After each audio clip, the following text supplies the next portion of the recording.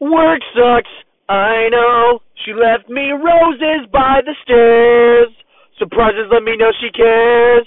Say it ain't so, I will not go. He's gung ho, carry me home. Na na na na na na na na na na na na na na na na.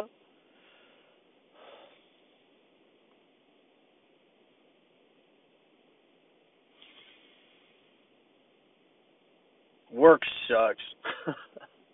We'd automate everything and give people stipends for a month to live. And you can't ask somebody to be creative or be this or be that, but to preserve our nation, we kind of have to push innovation and proper education, which I hate to sound like one of those cheap rhymey guys today, but it's true. Like, we need to figure out something.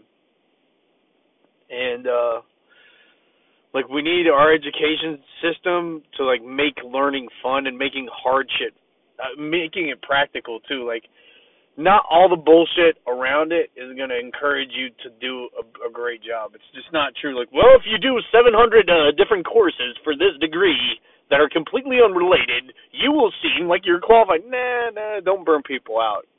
You want people to want to do what they're doing. So if we figure that out, then we'll have like an influx of innovation in the economy. But I mean, do you really expect people to be innovators like they were 100 years ago when they have to work retail and when everything's so fucking expensive? Come on. Well, in our times, we used to pick ourselves up from the bootstraps. It's like, yeah, but in your times, like, a house was a bag of Snickers and a fart. Don't compare your youth that was so much easier in so many different ways than others. Well, there was an imminent death of the war is everywhere, death is everywhere. Get over it. Nothing's changed.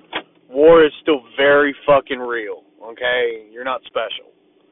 For being older. Old people are fucking idiots. I meet so many older people that the only thing that carries them is the fact that they do tell the truth. And that there's fucking, I don't know.